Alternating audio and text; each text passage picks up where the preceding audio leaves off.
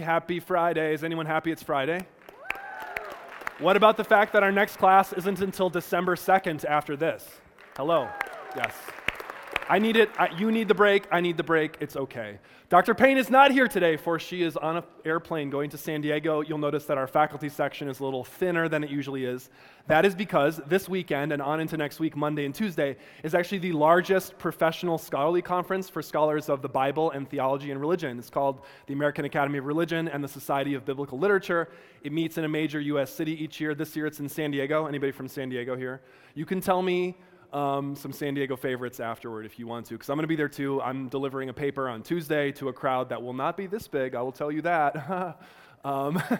They will all be wishing that they were leaving, but I'm going to do it anyway because I'm a scholar, and this is what we do. We produce knowledge, and we work on hard things, and we continue to do that all the time, even during the school year. So that's where the professors are. That's where Dr. Payne is. She sends her greetings to you. I had some other announcements. What the heck are they? Oh, so for next week, we are not actually technically canceling class next week. Do you know this? We're not canceling class. We have alternate things for you to do. We have a series of videos, just professors from this class sharing from the heart, and you can click on them. They're on YouTube. It's under the schedule for next week when you see it. We also want you to keep reading in Athanasius. So we started with pages, I think, 49 through 69, and then the preface by C.S. Lewis. We're now going to move from pages 70 to, I think like 90 or something like that. And then for our final week of class, we'll have the last section of the book. So keep doing that. Don't stop doing that. And check out the extra activities and the videos that we have for you. So you're not off completely next week. It's just we're not meeting in here on Monday. You're not meeting in your section on Wednesday. I hope you all have a wonderful, wonderful Thanksgiving on Thursday, and then Friday, of course, is a day off of school. We will then come back for our last week of class. Can you believe that's coming up? On December 2nd through the 6th or whatever that is. Okay. Bad news. Dr. Favale, who gave a wonderful lecture on Monday, was that not a great lecture? Did that not move your heart? Yeah, I know. She has fallen badly ill. She's very, very sick. And she would come here even sick, but it's like so bad that she can't even come. So we're in sorrow and prayer for Dr. Favale to feel better very soon. But the good news is we have a great panel anyway, and we're gonna move forward. Here's an idea for today, a little different in terms of content. We're gonna do honor to Dr. Favale's lecture the best that we can about Mary, about Annunciation, about saying yes to God, at least in the beginning in my questioning to the panelists. But, and if you have anything that you want to ask about that, we're going to ask you to take the mic. Please talk live today or write down notes. However, we will then open it up. I'm just having wild card feelings today, like wild card, like Joker kind of feelings, okay?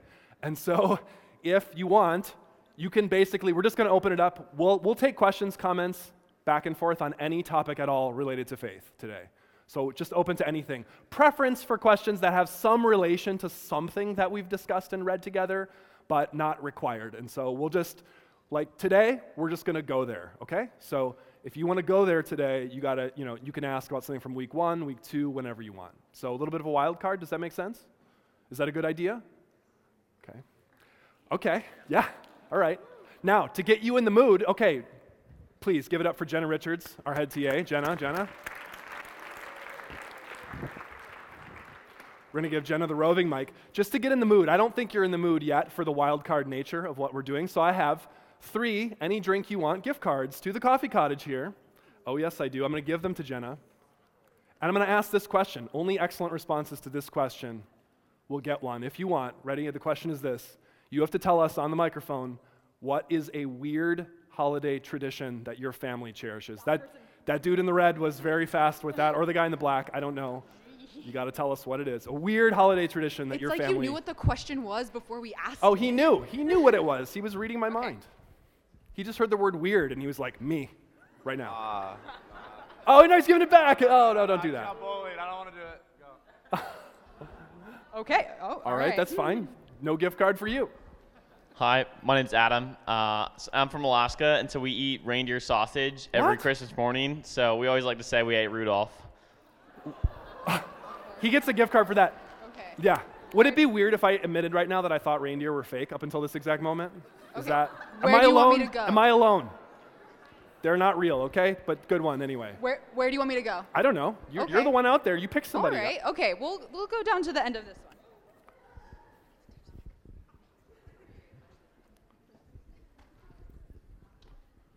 This is like a marathon passing. My name's Taryn. We all get matching pajamas on Christmas Eve in a game, and then we'll play those really late until all the kids fall asleep, and then we'll keep playing, and then we take some pretty great pictures in those matching pajamas. Oh, I like that. That's great. That's crazy enough for a gift card. It's crazy enough. It's not the craziest one I've ever heard, but it's a little weird. So Okay. it's enough. All right. Please, thank you. One more. We've only got one more gift Okay. card for today. You're The very Coffee eager. Cottage. Okay. Get the biggest drink you can get with the cards, okay? The most expensive one. All right. Hi, my name is Garrett Sassy. All right. Yeah, They like you. They Yeah. like you. They know you. that's right. So like every year for Christmas, it takes my dad and I 2 weeks to decorate our house, and we go like full out lights, like the Griswolds, you know? Because I mean, it's got to be lit for Christmas. So That counts. Give them the card. I did. Jenna's gonna stay out there in the audience with the microphone. It's me. All right, now we're in the mood. Now we're in the wild card mood. Now we're in the holiday mood. I'm very happy. I can't wait to introduce this panel to you. Farthest down in the maroon jacket is Dr. Sungu Yang of Smash the Patriarchy fame. Okay, give him a hand. Dr. Yang, welcome to our panel. So happy Good to to meet see you. Our guest pastor for the week in the black and the collar is Father Stephen Kenyon from Shepherd of the Valley Catholic Church. Father Stephen is actually a grad of GFU from 2013. I remember him here when he was a student from our very department in philosophy, right? Yeah, philosophy. He drove all the way from the Medford area to come join us today. So those of you from Medford, you know the drive, and he did it. We're so happy to have you today, Father Stephen. Welcome. And here from Village Beaverton Church, Insel Kang, Pastor Kang. Do you remember her from before? Yeah? Yeah.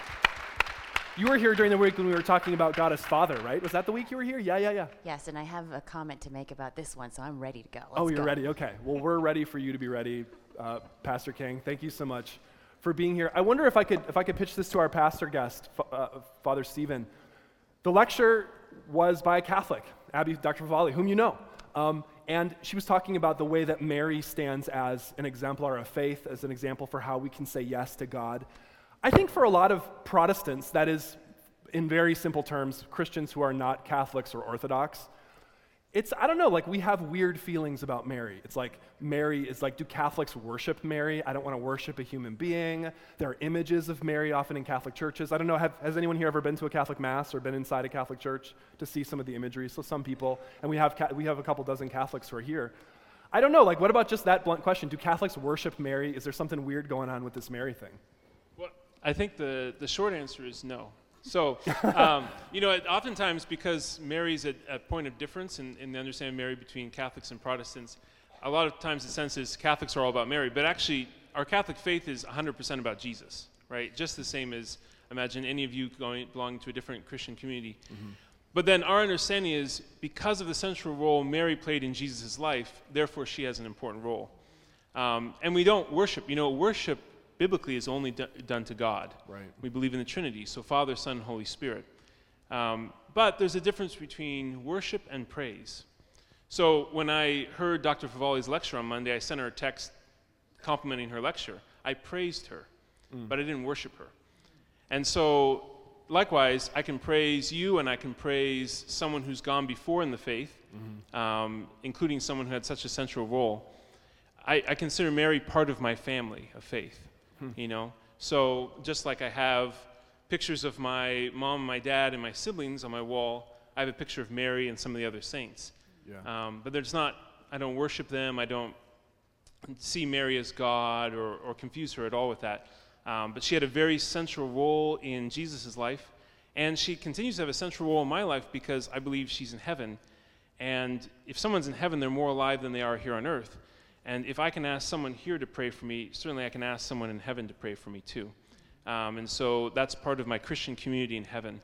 And she has that role there. Well, I mean, what about this as a follow-up question? I mean, we've talked a lot about gender in this class, and like, you're a male, Mary's a female. It's like, I could see someone saying, oh, for Catholics to have Mary in such a prominent role, that's like outreach to ladies. Like you can have a woman that people can praise and look up to. It's not just Jesus, just male, male, male. Is it weird to relate to Mary as a male? How would you talk about the gender dynamic of that if someone had a question about that? If that makes sense. Yeah, no, I mean, I guess I don't think of it, because I have lots of men and women in my life in general. I have a mom. And so there's a very deep sense. If you read John chapter 19, there's this beautiful scene, Jesus on the cross, and he looks down the beloved disciple, that's John, and then there's Mary there, and he says to Mary, behold your son, and he says to John, behold your mother. And all of us, if you read the Gospel of John, we're sort of invited to be in the beloved disciple's shoes. And so I see myself, I'm invited to be in his shoes in that moment, and Jesus has become my brother through the cross, so much so that he's also given me his mother as my mother. Wow. And so I have that relationship to her as I do to my own mom, and there's nothing, I guess, wow. It's not weird. I mean, it's beautiful, right? Because God created male and female, and so you'd imagine to male and female to be part of the story all the way through. Yeah. Pastor Kang, does Mary play a role in your life of faith? Yes, and it's actually very, it's guilt-ridden. So what you just said was kind of wonderful because, I grew up Korean Presbyterian, which I always preface that way because if you add an ethnic culture to a denomination title, it's often very different than if it were just, let's say, Western U.S. of that denomination, that experience. And so we did grow up reading and reciting the Apostles' Creed. And so if anything, I always because we didn't have this concept of praising Mary, if anything, we went straight to God and straight to Jesus, and Mary was sort of like a tool, and it was sort of like, Insil, isn't she a wonderful role model that she said yes? And I kind of love what Dr. Favale was talking about when it comes to that confirmation, that consent, that assent to saying, yes, I'll be this method, this vehicle, this holiness that will be in my body. Are there any Christmas babies in this group? Like born on Christmas Born Eve? on Christmas. Or Christmas Eve? Nobody. Okay. I was born on Christmas. No way. Yes. It is great when you're little because your parents can convince you that all those decorations that what's-his-face puts up for 2 weeks and all those things are in honor of you. Yeah. And you kind of get really swept up in all of that. But for me, growing up in this very Christian home that was a lot more legalistic, I would read these verses about Mary, or the Bible was always in King James Version, and my name, Korean, a part of my name's meaning is fruitfulness. And they use that word because we knew that word in English from the King James Version Bible. Oh. So all I thought from age like 5, probably, till maybe way too old, like maybe 11, 12, was this really scary kind of thought that maybe I would have to be the next Virgin Mary. Oh, really? I did not see the story going that way at all. So I saw it going a very different direction. This is why you got to talk to your pastors, because I'm sitting there in the pews and I'm hearing about Virgin Mary saying yes, and I'm being told I'm born on Christmas and how special that is. Yeah. And I was it was a very deep burden to bear. I'm just taking that in to think of you at 11 years old. It was a lot. Talk to a lot of your Korean American friends and ask them what levels of deep, deep guilt and burden they held growing up. It's probably on that level. But yeah, it wasn't until later that I was able to actually see Mary as a peer. Because we keep forgetting. We always mention, oh, she was so young and this was so bad for her reputation. But don't forget that just in the embodiment of who she was just a young, vulnerable person that is like my peer. Right. And for her to know and not even truly understand, possibly, there's no way to truly fathom what was about to happen, but still say, all right, let's go for it. No, because I'm like that other guy in the story that Dr. Favale told, like the other guy who says, yep. Oh, well, how will I know, That's totally me. But I had the sense during the lecture that I should be using Mary as an exemplar of a certain kind of faith, at least at certain points in my life. Dr. Yang, were you part of a faith tradition that saw Mary in any particular way? Does Mary play any role in your life of faith? Well, I can say 3 things, I think. First of all, why not 4 or 5? Just go for it. Yeah. Mary wasn't really a big part of my faith tradition or my church individually, I think, when I was growing up. But as a scholar and as a pastor, the more I study the Bible and the more I study the church tradition, I have found that, wow, Mary or the women in general, they have a huge part of Christian tradition, and they are the ones who have laid some sort of, in a sense, foundations for the Christian church as well. And just going back to Mary herself, already 2nd century or 3rd century, there was a term developed in the early church, which was Theotokos for Mary, which translates as Mother of God.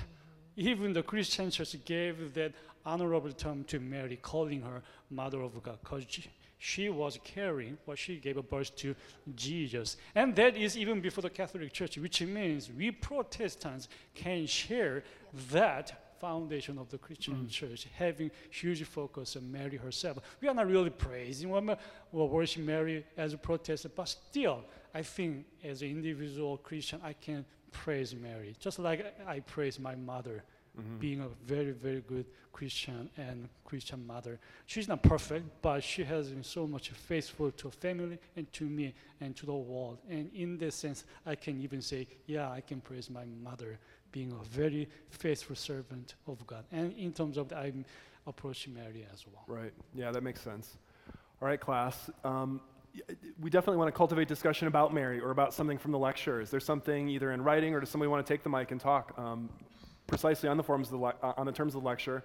Up here in the front, we have somebody, Jenna, right here. 2 people actually. We don't. Yeah, 3, 4.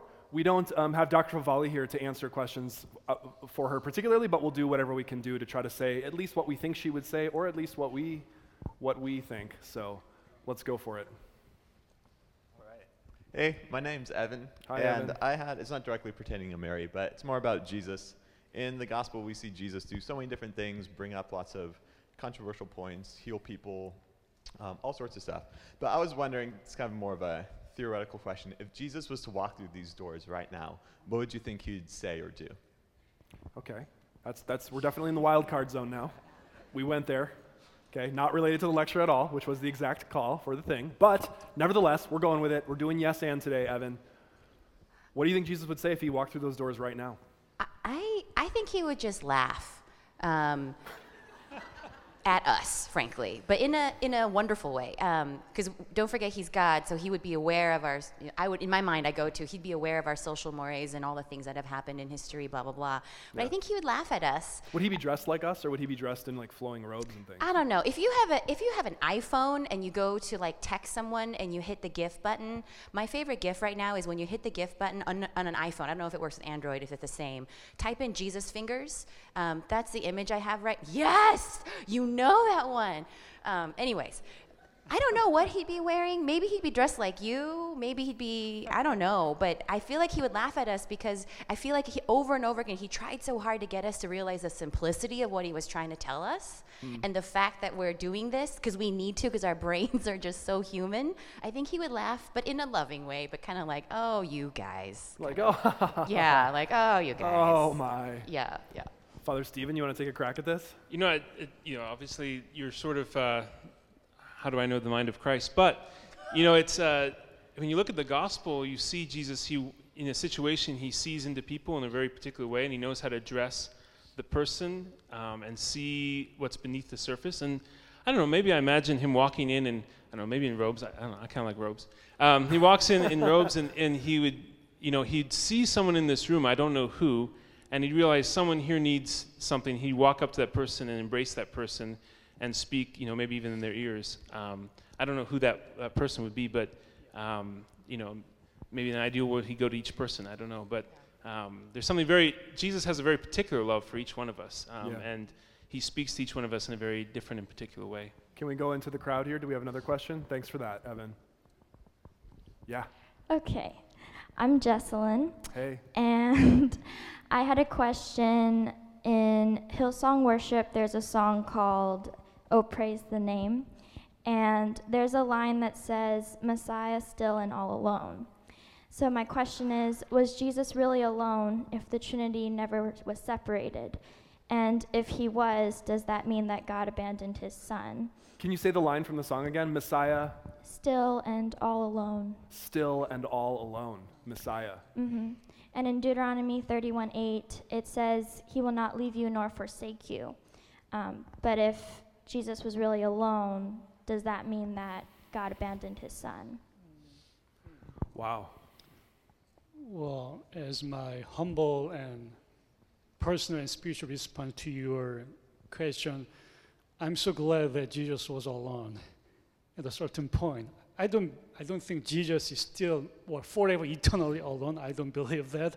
But at least on the cross, Jesus in Aramaic, when Hebrew, Jesus said, Eloi, Eloi, lama sabachthani, which means what? My God, why have you forsaken me? Something like Jesus was alone on the cross. I believe because, just from my own faith, he was carrying all the sins of this world, right? With the sins, Jesus felt alone just like us. So I'm really glad that Jesus felt somehow alone at a certain point of his life, even on the cross, that I can associate with his life, and he's associating with my life as well. But at the same time, I believe because Jesus felt alone, Jesus was craving for the abundance of God's love at the same time, which I'm enjoying thanks to Jesus being alone. So that's my humble and spiritual response to your question. You know, in the Catholic tradition, there's this idea that at every single moment of Jesus' life, he was in communion with the Father and the Holy Spirit. But he felt, even though he was in that communion, the kind of communion that we'll only experience in heaven, and even since he's God himself, even more than we'll ever experience in heaven, during his life, he experienced the full depth of human suffering. And part of that was to have, in a certain way, a psychological experience of being alone, of being abandoned, even though he knew he wasn't truly abandoned. He was one with the Father and the Holy Spirit. But he felt that on the cross. He felt he received the death of a criminal, of one, cursed is one who dies on the tree is one of the lines that Paul even quotes from the Old Testament, and this sense of he felt it, even though he, even to his last breath, had absolute confidence that the Father was with him. So there's sort of this, it's not tension in a real sense, but a sense of he felt our anguish, our suffering, our pain, our loneliness, while at the same time knowing that the Father was always with him. And what I would add to that too is I think there's a difference between being alone and feeling distance. And I think that might be more in line with that lyric potentially. And as someone who is in leadership at a church where we receive so many comment cards on, what is, I'm sure you've already heard it, what is a reckless love, what is whatever, and we get all those complaints. Reckless love, like just smashing things? Right, they're like, is that I'm like, oh my gosh, that's all you focused on the entire service? But I think there's also that. It's you're talking about amazing artists and creatives that are trying to capture this tone and feeling that would bring us into a space and heart of worship, where sometimes dissecting those words can be amazing for conversation, but I think there's multiple ways of looking at it. But when you said that or asked that question, my first thought was, I know in my experience of how I connect to Jesus and his story in the Bible at least, there was a sense of distancing and that kind of loneliness. I'm not sure though he would have felt maybe quote unquote fully alone, like without the Father, without the Holy Spirit. But we even know that there are seasons, it could be years, where you feel a distance. And it doesn't mean your faith is weaker, it just means that there's a distance and you might not be hearing God as loudly as everyone else seems to be. And I think that sounds, I don't know that song, that sounds like an amazing lyric, frankly, to just ping off all of these types of thoughts. I mean, I have a follow-up question though for Father Stephen at least, and maybe for Pastor Kang as well on this. Like, I don't know, like when I hear this, I think to myself, part of what it means to be a human, if Jesus was fully human and fully experienced the full gamut of human suffering, for me, I mean, not all the time, but like part of the time, that actually includes wondering things like, is there actually a God?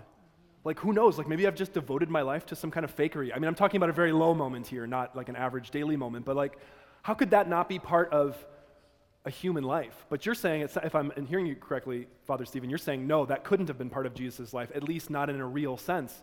But to be a human for me is actually to struggle with that piece of faith in a real sense. So is Jesus not fully human then in that way? This is a tough point, because in Jesus' life, although he takes on everything we do, he doesn't take on the sin component or some of the parts of the effects of sin. Sin is part of my life too, definitely. Right. As a human, that's what I experience. And it's kind of like, when we say Jesus became fully human, we're saying something really interesting. We're saying, in a sense, we're saying in a way that none of us are yet fully human. Oh. So, we're not fully human yet. We're damaged by sin. And so the parts that Jesus doesn't share with us are the parts that aren't meant to be there from the beginning. But he still is fully human. He still takes on everything, but he doesn't get down in the pit of sin with us. He reaches his hand down to pull us up. But he shares our humanity in the part that's actually human, you know. The disability of sin is not part of being human. It's a defect that he's trying to save us from. I see what you mean by that. Yeah, that's worth thinking about. Not being fully human yet, moving toward that. Students, what have you got out there? This is not on. Oh, it's on now. Okay, good. Yeah. Hello. Hi. So going back to the wild card category, Let's do it. the most fun. So one of the questions that I've been having about this class is, why are we studying theology instead of something like religious philosophy? In other words, why are we studying what we believe as opposed to whether or not we should believe it? Yeah, that's a great question. I think in some ways we have been talking about that. I mean, maybe not enough for your taste, I can hear. But I think that that's implicit all along, is that we're all on this journey. Like for instance, there are probably like a couple dozen of you in this room who like, you would just say, I'm not a person of faith. Like, I don't know whether to believe this or not. And there are probably like 100 of you that are like, I think I do, but I'm not sure. So I think everything we're doing is totally operating under the assumption that that's exactly where we're at. Why would somebody, as a point of study and so on, talk about faith instead of whether there should be faith at all? I mean, I don't know. How would you all respond to it? I know you'd have to respond on behalf of the class. I don't want to put you in a weird situation, but just that question generally, like, how do you approach faith at all? Do you approach it by doing and learning what people believe, or what, you know, about whether there should be belief at all, or what do you think? I'll say it this way, and okay, I'll say it this way. Music majors or people who want to be in music in here, any of you have taken like classical music theory or starting to take theory? 2 people. Okay, or a couple more, okay. Yeah. How many of you listen to music? Great. As someone who dabbled in music in my undergrad, and I was given music theory classes as part of some of the scholarships, I realized that I could still totally enjoy music and even know amazing facts, history, genre, information, etc., and stay up. But when I got the theory, it added a whole different foundation. It didn't change my concept of what I like or how I like it, but it definitely gave me a different foundation that had been missing. It doesn't mean that all my friends who didn't take music theory, that they couldn't appreciate music. But I do think it's that extra thing that potentially Fox is trying to offer you in due diligence of, if this is supposed to be a faith-based school, we need to give you that foundation so that you can go on and say, I don't believe in that, or I'd rather question this other thing. I love that your critical mind even went to that question. But I know that when I was your age, I wouldn't even have thought that had I not been given some level of rubric potentially, which in my mind is the quote-unquote theology theory. So, by a show of hands, how many people would, if in the spring, if we could work it into the panel or in some other way, how many people would like to hear a hoedown on, is there even a God, or should I even believe? Is that a thing? Just raise your hand, that's okay. Yeah, I hear that. I see, there's a fair amount of hands there, so that's worth it. So that's worth thinking about. You know, I think part of it too is this idea, like if I have a sort of amateur fascination with astronomy and physics. And if I try to teach someone the theory of general relativity, I need to tell them what it is first before they'll accept it, because it seems mind-bending, and the objections come up that aren't there once you understand the whole thing. So in a sense, in order to believe, part of believing is I have to know what I'm going to believe. And a lot of times I see people when they say they reject the Christian faith, a lot of the reasons, for example, the problem of evil, you have to really understand what the Christian faith says in order for it to make sense. Because on the outside, it doesn't always make sense. Only inside, you get to have answers that have real substance to them. So part of the why is learning the what. Learning what does it mean to believe in God, that gets rid of maybe misconceptions that you might have if you didn't understand the faith more fully. And as my answer to your question, I think from my Christian perspective, probably atheists or the non-Christians or agnostics would have different answers. But from my Christian perspective, I think the dichotomy or dualistic understanding of philosophy and theology is false. I think theology and philosophy, there is a significant overlapping. When you approach philosophy from non-Christian perspective, you're going to say, of course, there's no overlapping, could be. But from theological perspective, I see a lot of overlapping between theology and philosophy. So when you go to the department, we don't have a really department, really philosophy here, but when you go to philosophy classes, there are classes like called religion, philosophy of religion, or religious philosophy, or philosophical religion, that kind of course. But when you approach them from theological point of view, well, philosophy is all about, when you boil everything about philosophy to 1 or 2 points or 3 points, it's all about human life, right? Or the universe. Where are we come from, right? Or what is the whole universe? What are good values for human life? I believe, we know that theology deals with those issues as well, from Genesis through Revelation. So in this class, why are we not doing really philosophy of religion?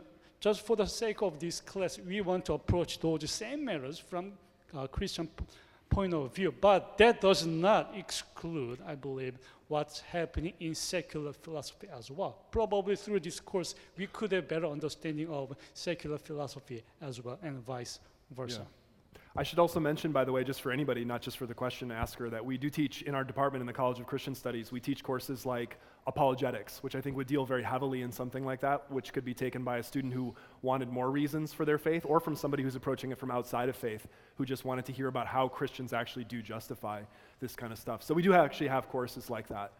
But I've definitely seen the hands and hear the question in terms of like, maybe that's something we should do together too. I don't know where I'm pointing. Okay, I'm just pointing, yeah.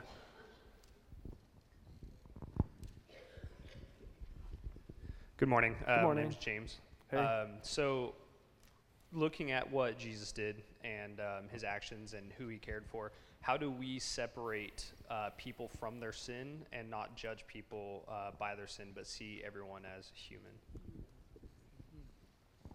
Wow, fantastic. Pastor King, how do you do this in your ministry? I mean, you must see, you see everything, right? You see the whole spectrum, and yet you're in a different position. You're asked to love. Yes. How do you do that? If I'm very honest, I did not do this very well, especially when I started in this role. I've only been in formal ministry, quote unquote, for a little over 5 years. And what I realized was I was suddenly in a position where people had issue with me personally, being female, being what they thought my age was, or even just not being dominant culture looking. And those would be parts of the things that I would want to justify when it comes to not wanting to like this person, maybe not even like this person, but just really focus in on their sin. When it came out in discriminatory things, racist things, sexist things. And I realized that the burden that I will never fully understand of Jesus' ability to love us was that part in the Bible. He said it, I think, a couple times, but when he talks about pitying them, pitying us, it wasn't an actual like power dynamic, top down, like screw you guys. It was an actual loving thing, because he could see how difficult and almost impossible it was for us to live a sinless life, and how difficult it was for us to actually get this sense that he has forgiven, he has redeemed us. We should really live a new life. I don't do that well.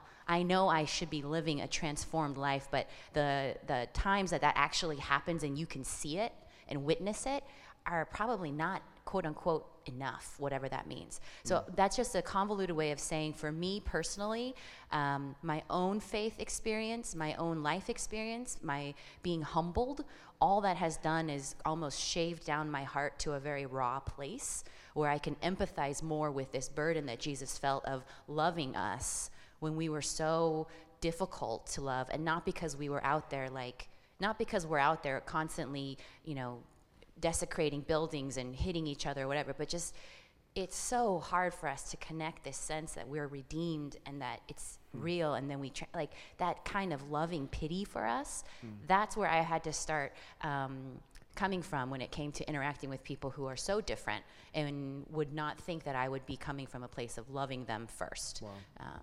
And I'm still figuring it out, but that has changed my whole sense of expectations on men and expectations on people who do hold more oppressive and discriminatory thoughts or mindsets. Father Stephen, this must come up all the time in your ministry, or doesn't it? You know, and I guess maybe here's an image. You know, that a few years ago, the Sistine Chapel was renovated, and they took off layers of centuries of dirt and other things that had gotten there. But before it was renovated, it's not like tourists who went there to see the Sistine Chapel looked up and said, "Oh, look, all that ugly dirt." They said, "Oh, look, the Sistine Chapel. I'm sad that I can't see it in its full glory." And I think that's kind of our approach, you know, and I've noticed that in my own ministry. If I take a moment to pause and look through the sin as just this dirt or this scum on the outside of the person, and see the image of God inside, and maybe even imagine what that person will be like in heaven, it changes everything, because then I see, oh yeah, that's just dirt. I'm sad that I'm not able to see this person in his or her full glory, but I'm excited for how the Holy Spirit's working to renovate, to clean off, to remove that dirt, and to leave a spotless image of God. Can we go to the student question here? I know she's had her hand up for a while. Hi, I'm Cassidy, and I was wondering about Mary. Why did God pick her, and is she perfect? Why did God pick Mary, and is she perfect? You know, this is a point where a lot of Christians disagree. Within the Catholic tradition, I think most Christians would agree that God picks each person from all eternity. That there's a sense in which God has foreknown each one of us and has a role for each one of us, and I think that's true of Mary as well. In the Catholic tradition, there's a sense that her role was so significant that she was given a very special particular grace.